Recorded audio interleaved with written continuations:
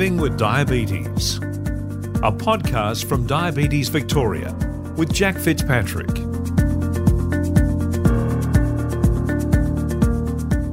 Hello and welcome to Living Well with Diabetes, the official podcast of Diabetes Victoria.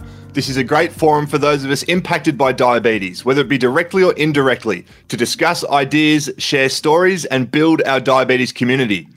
I'm Jack Fitzpatrick, ex-Melbourne and Hawthorn AFL player and current Diabetes Victoria ambassador. Before we begin, I would like to acknowledge the traditional custodians of the Kulin Nations, where we are speaking from today, as well as all the lands across Australia, and pay my respects to all elders past and present, and to all Aboriginal and Torres Strait Islander people listening in. We've gone to the other side of the world for our first guest of 2022, and I'm very, very excited about this conversation. We've got someone who was born to be an athlete. If there was anyone born to be an athlete, it is our guest today. She's in the USA at the moment on a basketball scholarship at UCLA, which is pretty good going indeed.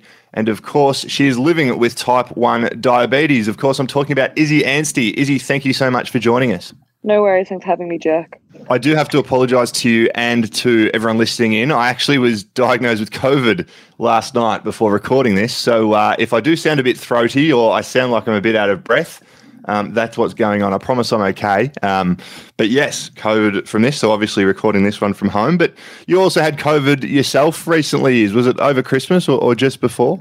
Yeah, I tested positive 5 days before Christmas. So I was in isolation over Christmas and got out just before the new year hit.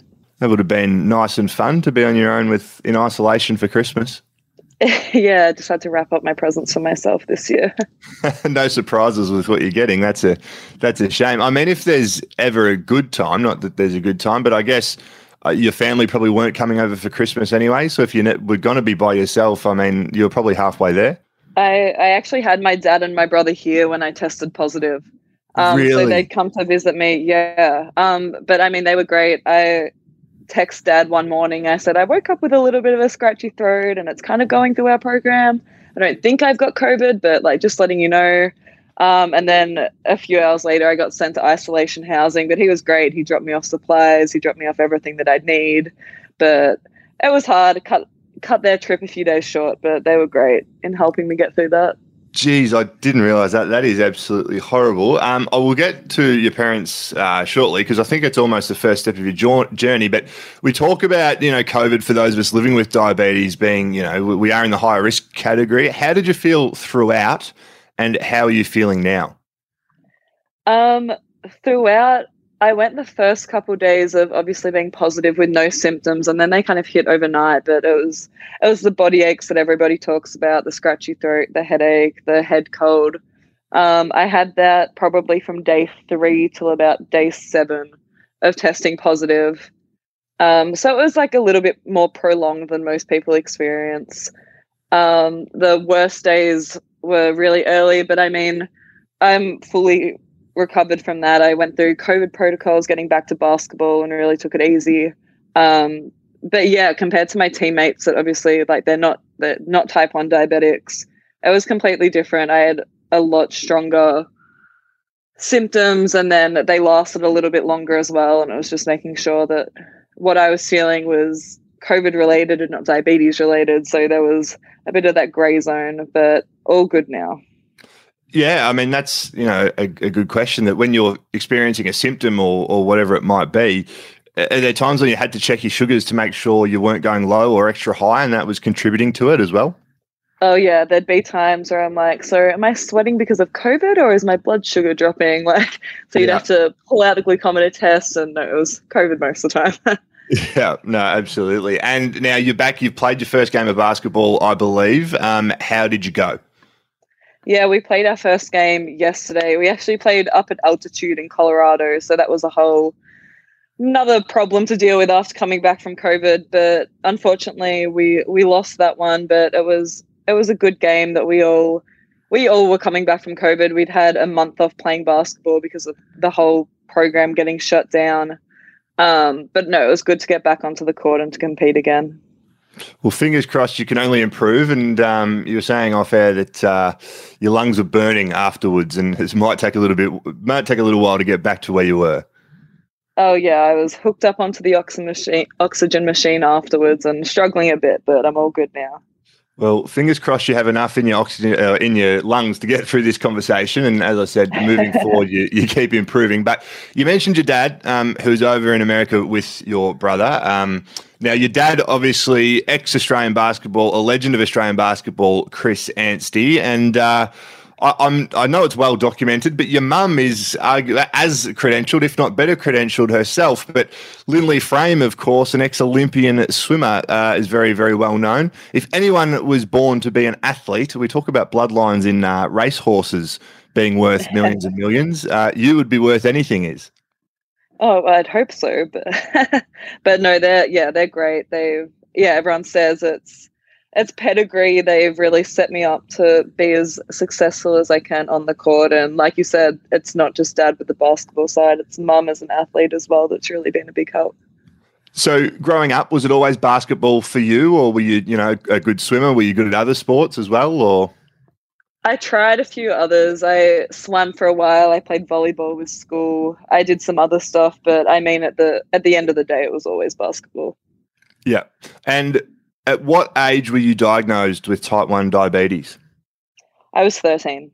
13. So right just at the start of those teenage years. Yeah, it was my first year of high school, actually. So it was a big year. Right. And your brother also has type 1, I believe. Is that right? Yeah, he has type 1 as well. He was diagnosed 2 years after me. Okay, so you were the first one. Yeah. Right. So before your diagnosis, did you know what diabetes was? Did you understand it? Did you have any concept of what it might be and how it works? Yeah, my grandmother, my mum's mum, is type 1 and she was diagnosed when she was 7. So we grew up with it. I knew what it was. I didn't know how complex it was by any means, but we'd always watch her do a needle. We'd see her prick her fingers to do her blood sugar. We'd steal her power bars that she'd need for her hypos because they tasted good.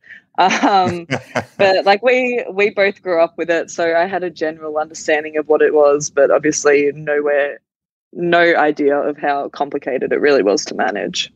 So you're probably a bit better than me. I'd like to tell everyone that I was diagnosed 2 weeks before I turned 21. It was my third year of playing AFL, and I had all the misconceptions of diabetes, the stereotypes that you hear, that I got it because I ate too much sugar or didn't have a good diet, or that it was for people who are a little bit overweight or don't look after themselves or eat well, those kinds of things, which, as we know, is just untrue. So you got diagnosed at the time. Was it obviously a massive shock for you as a 13-year-old? Yeah, it was. I actually got diagnosed. I came on a trip to America with my dad for 2 weeks. And before the trip, Mum had said, don't put on a bunch of weight. You know how those Americans are. Just as a completely offhanded joke. And then I came back probably after 2 weeks, maybe 5 to 10 kilos lighter than when I left. Yep. And she said she hugged me for the first time and I just felt like I wasn't there. And then for the next few weeks, I was just sick all the time. I was drinking liters and liters of water. All of the things you kind of hear about, like the weight loss, the over drinking water, having to get up in the middle of the night 4 times to go to the bathroom. And then I started getting pretty sick. I thought I had like a stomach bug. So my GP sent me off for some blood work. And then when I got them back, he rang my mum and he's like, are you sure Izzy didn't have a donut before that blood test? But yeah, like my glucose levels were at 27. It was crazy. So that day I was sent to the hospital. I spent 3 days there. But yeah, it was a massive shock. I had no idea why it was happening to me because like I said before, I kind of knew what diabetes was, and I knew that although I didn't know how complicated it was, I knew that it wasn't something that everybody has to deal with, and it changes your life forever. So I was like, why me? But yeah, it was a shock. I can only imagine. And one of my favorite parts of talking with, other people who live with type 1 is their diagnosis story. Everyone's different. Is your story as interesting or cooler than your brother's, or is his cooler than yours, or are they somewhat similar? Mine's a little different just because it was a shock for everybody, and Mum and Dad really didn't know what was going on when I was diagnosed. But I think when you already live with a child with diabetes, and if you start to see those same trending patterns again, you can kind of start to assume. But it was actually my brother's last day of primary school. It was his graduation day, and he wasn't feeling good, so Mum made him test his blood sugar and my glucometer. Yeah. And she didn't show him the results. She told me that morning, so I actually knew before my brother that he had diabetes. But I was heartbroken. I think I was more upset for him than I was myself, just because you know what you go through. I'd been doing it for 2 years. Yep. You know what you go through. You know how your whole life's about to change. But then, yeah, we told him afterwards, after his last day of school, and he didn't have to spend as long in hospital because, I mean, I told the nurses, I was like, I got him, I can tell him everything. But yeah, his is a little different to mine, but yeah.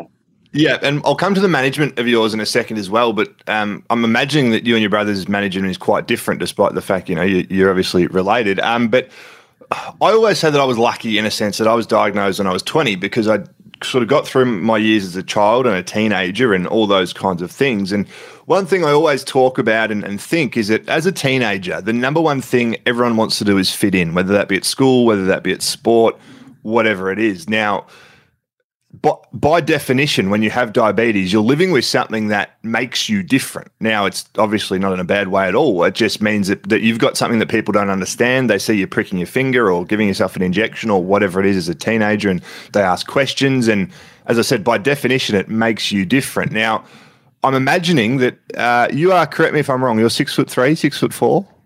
Yeah. Yeah. So you're a tall girl, which I think is great, by the way. The more tall people in the world, the better, as far as I'm concerned. But you probably grew up, and were you a tall teenager as well? Yeah, I've been tall my whole life. I was always a foot above everyone else. Yeah. So as a 13-year-old, then going in, the rest of high school, and you're quite tall, which I know potentially at times you were self-conscious about, being so tall and being taller than most other people in your year level. And then you have diabetes as well, and that makes you different, for, again, want of a better word. How did you deal with it growing up as a teenager in terms of impacting, not the actual diabetes itself, but impacting your self-confidence and worried whether people will be judging you and all those kinds of things? Yeah, absolutely. Of course, it affected my confidence. I was always that really lanky. I was probably 6'1", 6'2" going into high school, and I was so underweight it was crazy. But because of my build, we kind of just thought, oh, she'll grow into her body. But in a way, diabetes almost helped me. As soon as I was diagnosed, as soon as I started taking my insulin, I started filling out my body. I started really coming into myself physically. And it is one of those things that you don't want to be different. I think I told 2 or 3 of my friends when I was diagnosed. I didn't tell anybody. I'd go and do my needle in the bathroom. I'd go test my blood sugar in the bathroom. I didn't want anybody in my class to see it or anybody at lunch. And I kept it a secret for a very long time until I was like, well, this is me. People need to know. I need to be safe. Almost the more people that know, the better. If I'm about to have a hypo in the middle of PE, people need to know that I'm diabetic and I'm not just over-exaggerating the fact that I had to do a run around the oval. But no, it absolutely affects your confidence. And I think I've come to the point now that it's who I am, and it's something that I wouldn't wish it on anybody, but I'm proud of, and I'm proud of the things that I've been able to accomplish even with having diabetes. But the first year or 2 were definitely really difficult, wanting to fit in, not fitting in, all of that. Yeah, you absolutely should be proud. We'll get to your accomplishments of what you have done and what you are doing shortly as well. I mean, you absolutely should be proud, but I'm glad to hear you saying you are proud, and it is you, because in some ways I'm imagining that, early days when you are hiding it from people, whether it be testing your sugars or giving yourself an injection or having to play it cool when your sugars are low, and I think anyone who's ever had a hypo knows that that's very, very hard to do.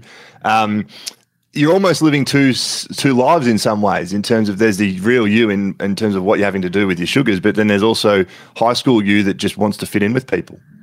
Yeah, and I think it really helps you know who's there for you, you know who's helping you. You've got that friendship group. I remember, I think it was a week or 2 after my diagnosis, it sounds so lame now, but 2 of my best friends were having their 13th birthday party, and all I wanted to do was go. It was at this cool function room. it was like all the cool kids going, and my mum was freaking out. She was like, "You just got diagnosed with diabetes. You don't need to be going and drinking all that soft drink, all of this." And I was like, "No, but I have Holly with me." And Holly, she still is. She's my best friend to this day. But I was like, "No, Holly's there. Holly knows. Like, she'll look after me." And I remember going to the bathroom, and I was wearing this jumpsuit, so she had to do my needle in my arm for the first time ever. And it's just, you realize the people that have your back on a whole nother level. And I mean, it's true to like the day. Like my roommate here at college knows all about it. And then although my teammates, they all know that I'm diabetic, they don't know the daily struggle that goes on behind it. But yeah, the people that are there in your life supporting you are definitely exemplified through that. No, absolutely, no doubt about it. Now, going through high school, and then obviously, you know, the older you get, the more the higher level of basketball you're playing at. And correct me if I'm wrong, but you played for Australia at World Championships at under 17s, 18s, and 19s, or something like that. Yeah, exactly. So, I mean, it obviously hasn't stopped you from, you know, your living your dreams and chasing your goals. And obviously now you're in America on a basketball scholarship. But how is your management of it as a teenager? I mean, firstly, on a day-to-day basis, managing it with school and those kinds of things. And then also, you know, the older you get, the more you're training, and then you're going overseas on tournaments when you're 15, 16, 17 years old. How did you cope with all of this? Did you just sort of hang on and hope for the best? Did you have a plan for it? How did you actually get through those years? Yeah, no, I'm not going to sit here and tell you that I was perfect with it all the time, because I think all of us know that we never are. It was difficult, but I think I didn't realize soon enough, but you realize how important controlling your diabetes is to controlling how you are on the court, on the field, wherever you're playing your sport. But there were times even that I was playing basketball at home and my blood sugar would be so high or low that I didn't even know what I was doing on the court. And I think when I realized that, I realized how important it was, that it wasn't just for my health, but it was to be able to keep doing the things that I love to do and do that at a high level. So even though there's days, there's weeks where like I'll go into denial all the time, like, nope, don't have diabetes. Like I can eat this, I can eat that. But at the end of the day, you have to put your body first, and travel makes it difficult. Changing time zones makes it difficult. All of those little things.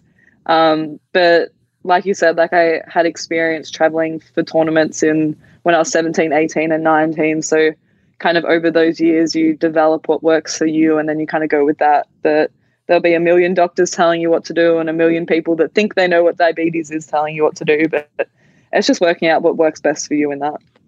Such a key point, I reckon. I mean, you know, you use the million people / doctors who think they know what to do, and they do. Obviously, they read the textbooks and they know the science. But one of my best friends is a doctor, and he knows what living with diabetes is like in the textbook and what I should be doing, but he doesn't know what it's actually like living with it. And it is a very different thing. And, you know, even finding out what works for you, you know, in terms of, you know, I'm 6'7", you're 6'3" or 4". We're both tall. I obviously don't play sport anymore, but played sport for the first 6 or so years of my life. Living with diabetes, you play sport. So you would think there are similarities there, and absolutely we can discuss, you know, who does what and how it works and those kinds of things. But what works for me and what works for you can be very different, and it's not a one size fits all.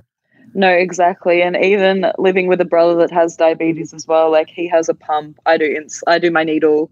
It's just like even the little things like that, it's preference. Even if something's going to impact you the exact same, it's preference on what you like to do and how you like to do it and when you want to do it.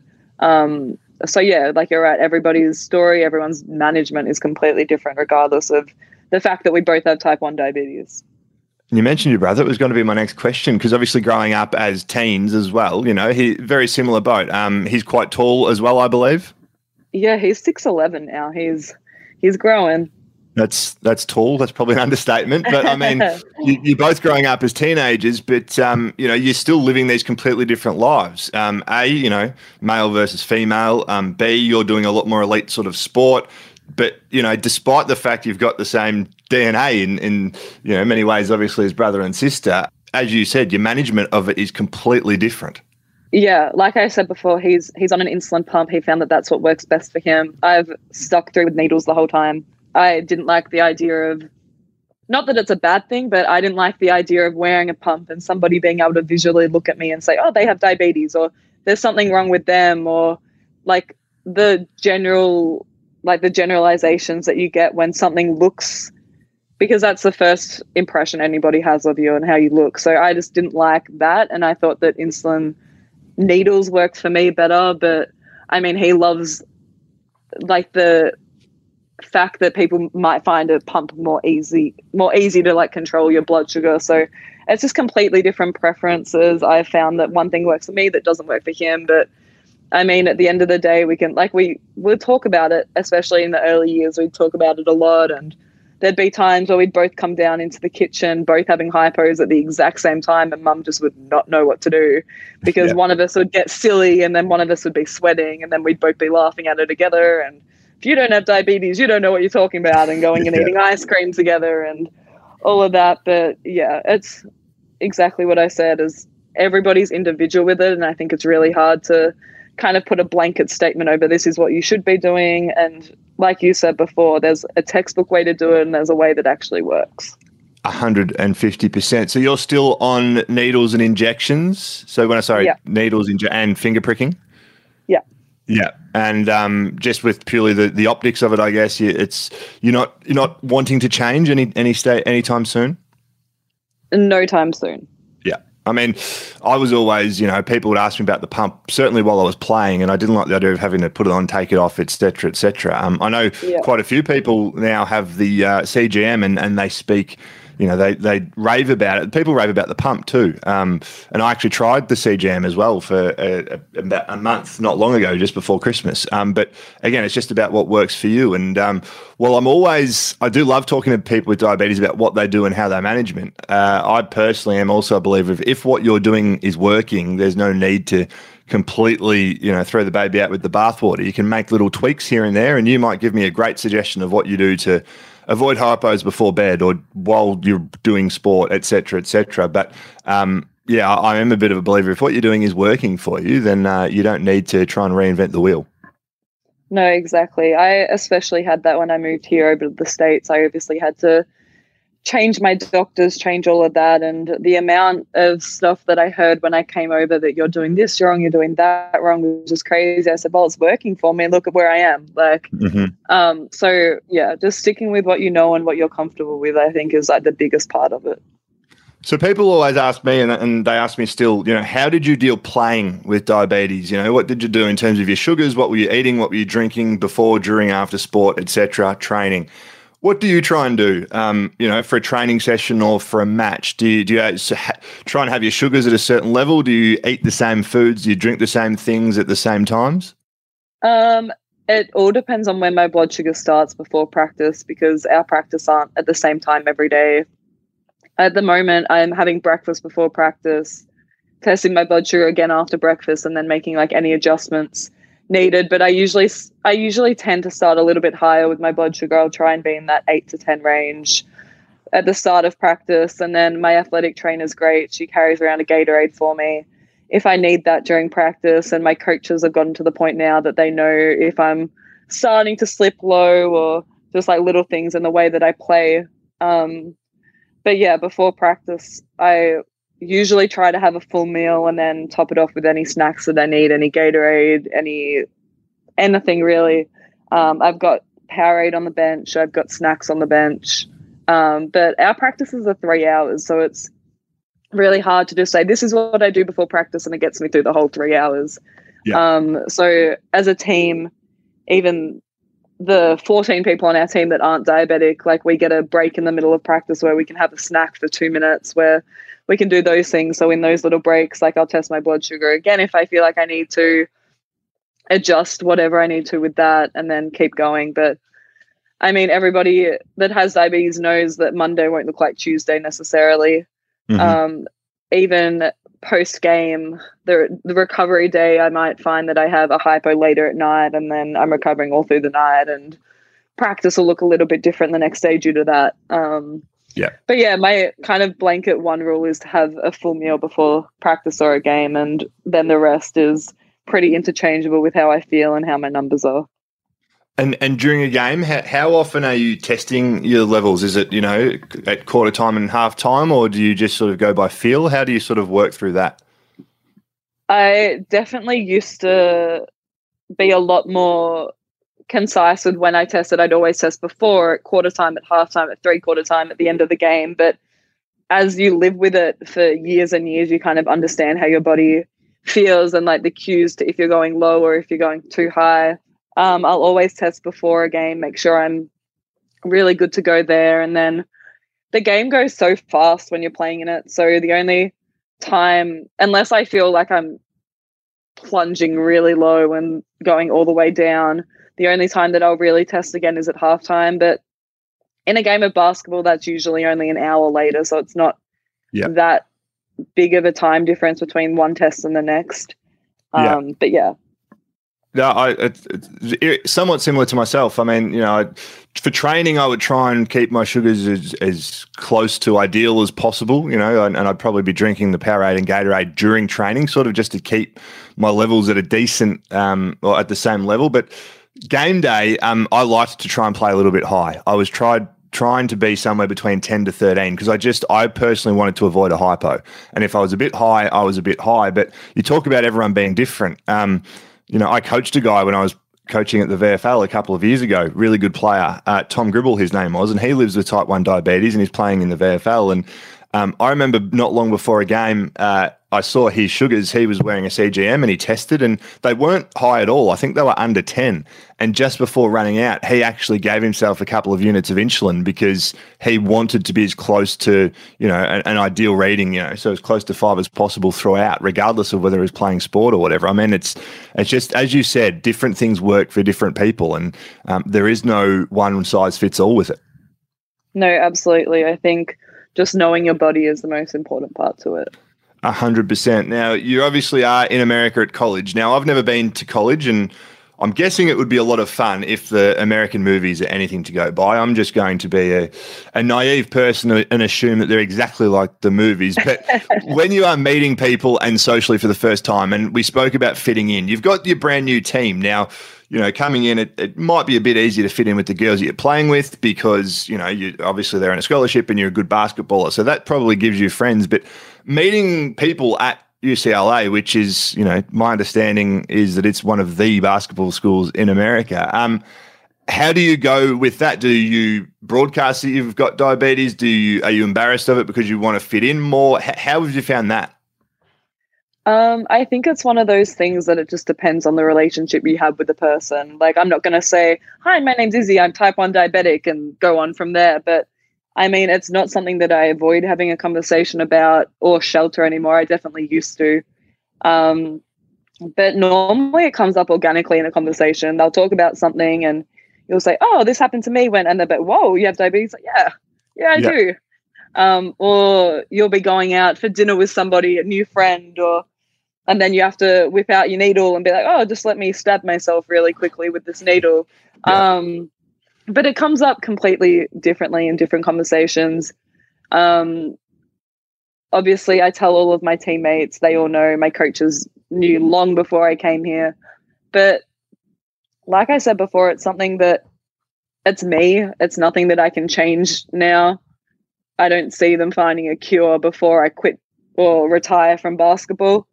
So I think it's just that fact that you live with it and you deal with it and you manage it as well as you can. And the people that need to know, the people that I want to know. I'll have posts on social media about it. And it's just, I think, bringing light to the fact that, like you said before, it's not that stereotypical fats person disease or things like that. Like I'm probably one of the last people that someone would assume has diabetes, yet that's what I have. So I think just educating people on the fact that it's not this like stereotypical thing, that it's not from eating too much sugar all the time. It's not all of that.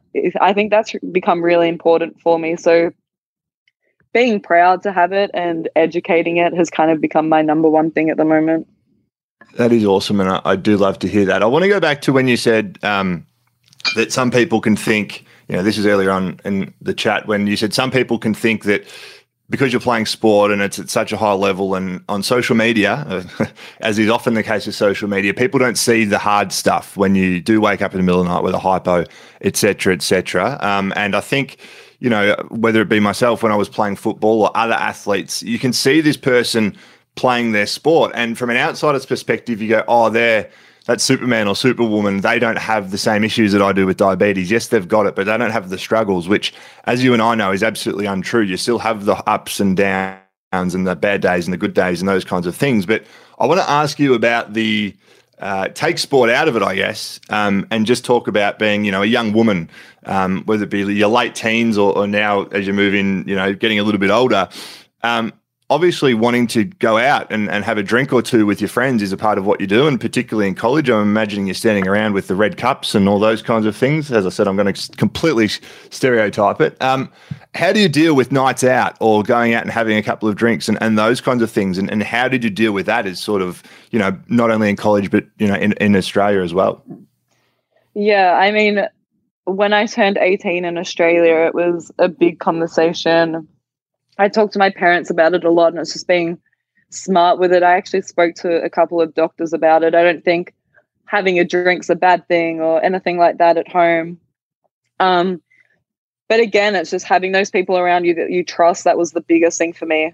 If nobody knew that I was diabetic and if I'd had one too many drinks, I don't know, like there's a lot of similarities between someone who's got a low blood sugar or has had one too many drinks will act like. So having those people around you that can see the difference or say, I don't know which one it is, but maybe test your blood sugar. Things like that is probably the most important thing for me.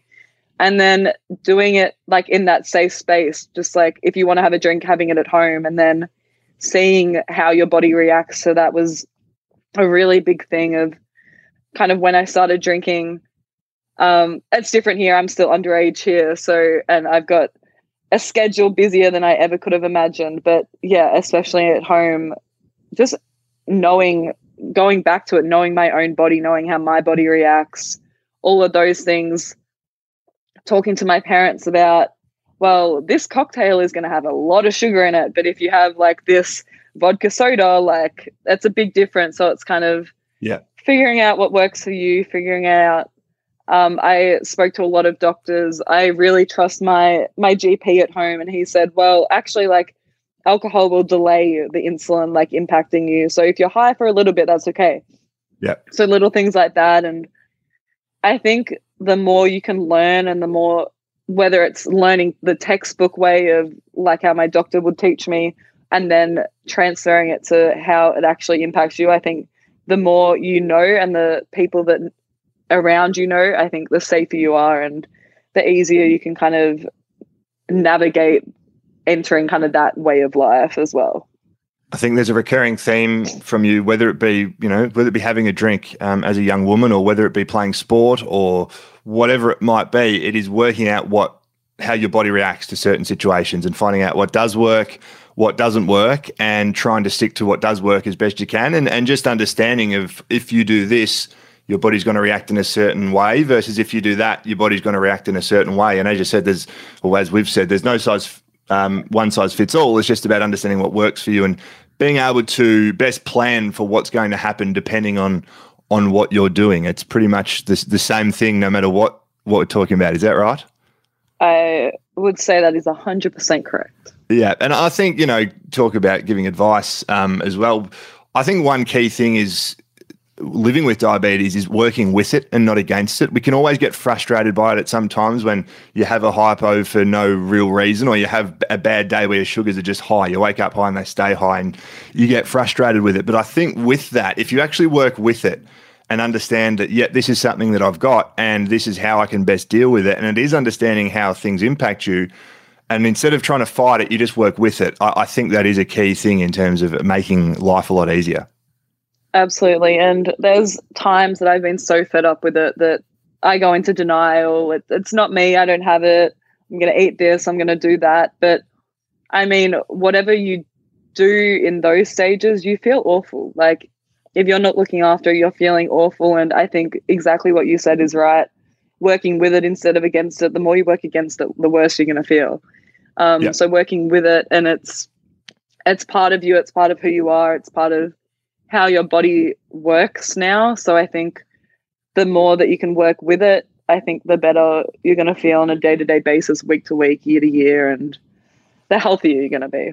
No, absolutely. I agree. Now, I've got two more questions and I'll let you go because you've been very generous with your time, and I could speak to you all day about it and your story. I think it's fascinating. But one, again, that is just about living in the normal world, for want of a better word, as being a young person living with diabetes. Dating. How have you found that? Is it something that you're worried you get judged for? Have you been shy? Or, again, do you just accept that, no, this is who I am, I'm proud, I'm part of me, and sort of accept me for it or don't? Well, I think if you're going to date someone, that's the first person that needs to know that you're diabetic. It's someone that you're going to be spending a lot of time with, whether it's going out to eat, whether it's day-to-day life. I think if you're not open and communicative, I think that's a word, with that person, I mean, it's kind of half the relationship there. You need to be able to trust that person in all facets if you're going to start dating them. I mean, there's like the occasional, if it's a one date type thing, you're not going to go into it on a deep level and need them to understand the exact time of day that you're going to have a hypo and the exact milligrams of carbohydrates that you're going to need. But I think if it's an ongoing thing, trusting that person and letting them into the way that your day-to-day life is, I think, is really important. And yeah, I mean, that thing, like, it's the trusting thing, the trust that they're going to look after you, the trust that you put in them to do that. Yep. No, very good. I agree. I mean, if they can't accept you and understand it and those kinds of things, I'm completely agree. And I do love the fact that you are so open about it now and just accept it for who you are. The final one that I talk about is, I don't know if you feel this way, but I feel that if you meet people with diabetes or see people from afar with diabetes, you almost automatically feel like best friends. And sometimes you've never even met them. Like you just have this connection with someone because you understand what it is they're going through. And, myself, there were a couple of AFL players that are playing with diabetes that I've only met once or twice. Some of them I haven't met at all, but we can talk and we can chat. And that's some of the great things about social media. But it's not just football players. There's so many different people living with diabetes that are playing sport in particular, whether it be yourself. I talk about Sarah Clow and Verity Charles playing netball. I'm sure you know Lara McSpadden, who's playing basketball, who we've had on this podcast before. Do you have anyone that you reach out to as someone else living with diabetes that you sort of chat with or look up to or whatever it is? Do you just admire from afar? Do you have your own sort of little diabetes network? Yeah, I think like you said, when somebody else has diabetes, like, hey, you've got it too, like, let's chat.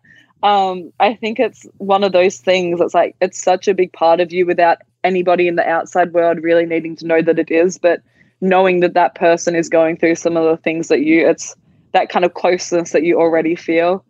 I love hearing people's stories, especially since I've come to the US. There's been a lot of people reach out, especially over social media, just like asking questions and having conversations. And I think it's a really big thing.